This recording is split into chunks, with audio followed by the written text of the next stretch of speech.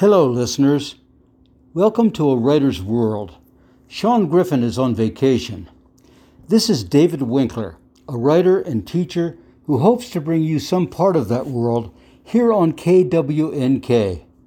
It's a big subject, and we'll see where it leads. Today's program is entitled Shaun Griffin and the Path to Forgiveness. The high desert where Shaun Griffin lives and works is the inspiration for many of his poems, and it's also a commanding presence in his memoir, Anthem for a Burnished Land. Sensory images make this book sing. Land and sky are revealed in as many chromatic variations as in nature. Chapters roll out like articulated landscapes. Shaun writes, "In this autumn of burnished lines, the roads east and south converge on a limitless sky out my door.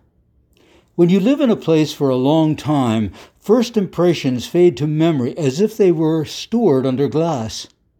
But the light has grown more distinct, taught me to pay attention to its abundant presence." Light plays a strong role in Shaun's life and consequently in his writing, as we shall see. So much of his memoir performs in the pitch-perfect prose of an Edward Abbey, a Barry Hannah, and Annie Dillard. But it's also a book about tragic loss healed by love. Love is its central theme. Along the way in this masterful memoir, we're given glimpses into Shaun's lifelong devotion to social change by bringing solace to hungry and impoverished families through his and his wife Debbie's founding of Community Chest in Virginia City, to which they tirelessly committed themselves, and by Shaun's dedication as a teacher in Nevada's penal system, where he helped inmates achieve fresh starts through years of conducting poetry workshops. I met Shaun Griffin 25 years ago when I was a teacher at Orr Middle School in Las Vegas. Another teacher and I were helming an after-school program for homeless students called Project Hope. Sometime early in the first semester, while we were helping kids with their homework, the door of the classroom opened and in stepped a thin, rather gaunt-looking, bearded man who, to my eyes, resembled nothing so much as a young Abe Lincoln, but without Lincoln's world-weary gaze.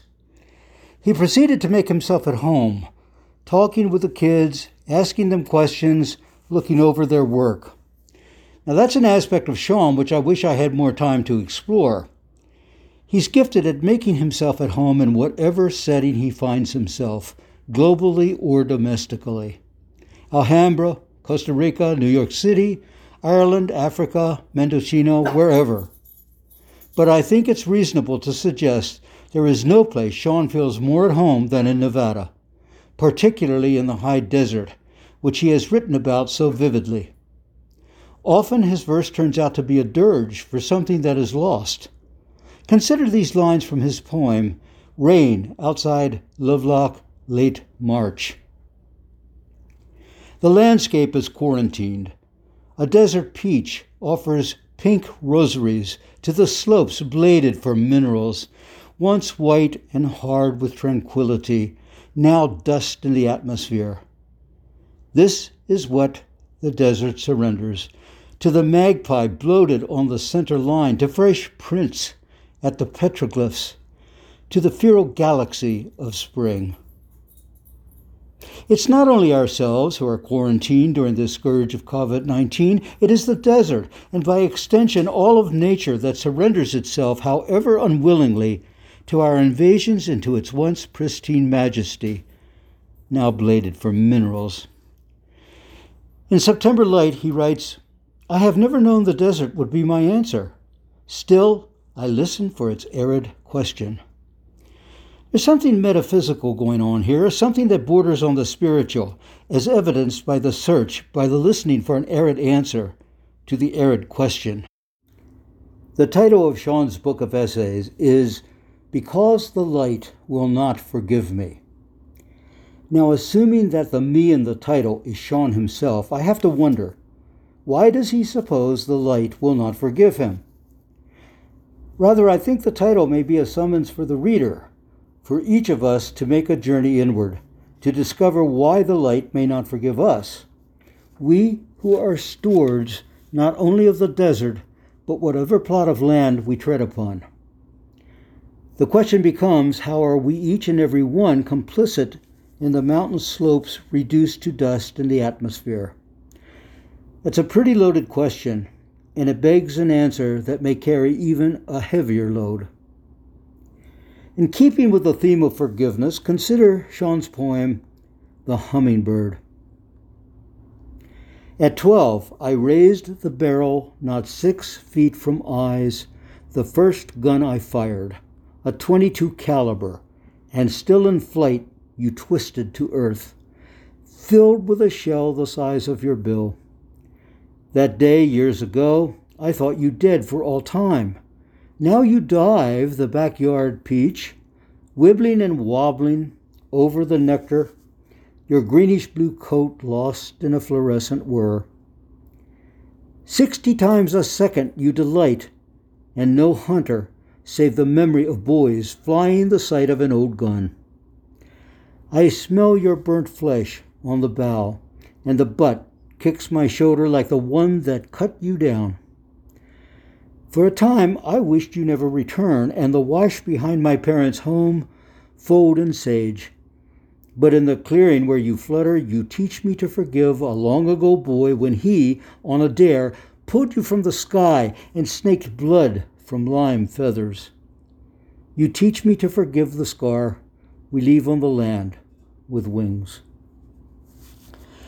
On rereading this, I began to perceive an urgent calling, or perhaps more than one calling, to revisit those granular moments when I behaved poorly on behalf of a friend, a family member, or nature itself. If not a hummingbird, then something equally as beautiful and equally as fragile. I am called on to look back on those moments of betrayal and harm and to ask forgiveness. In another poem, Shaun asks, for whom does poetry account? In his hymns to the desert, I begin to hear an internal music whose chords I must divine on my own.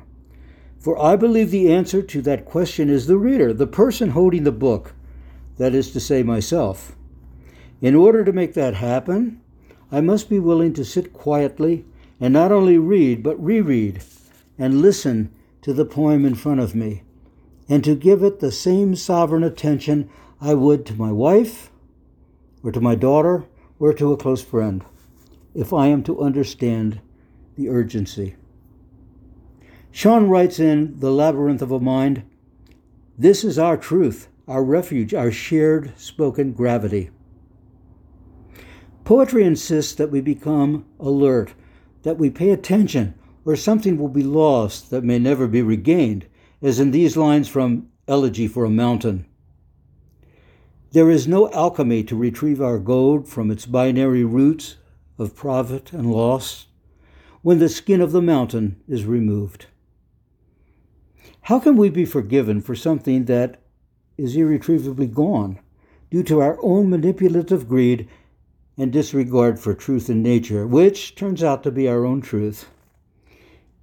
If in fact we're to achieve atonement, it must be by moving forward through acts of selflessness, of devotion to preservation, of faith in the sovereignty of nature. I would like to finish with a short poem at the end of Shaun's book, The Monastery of Stars.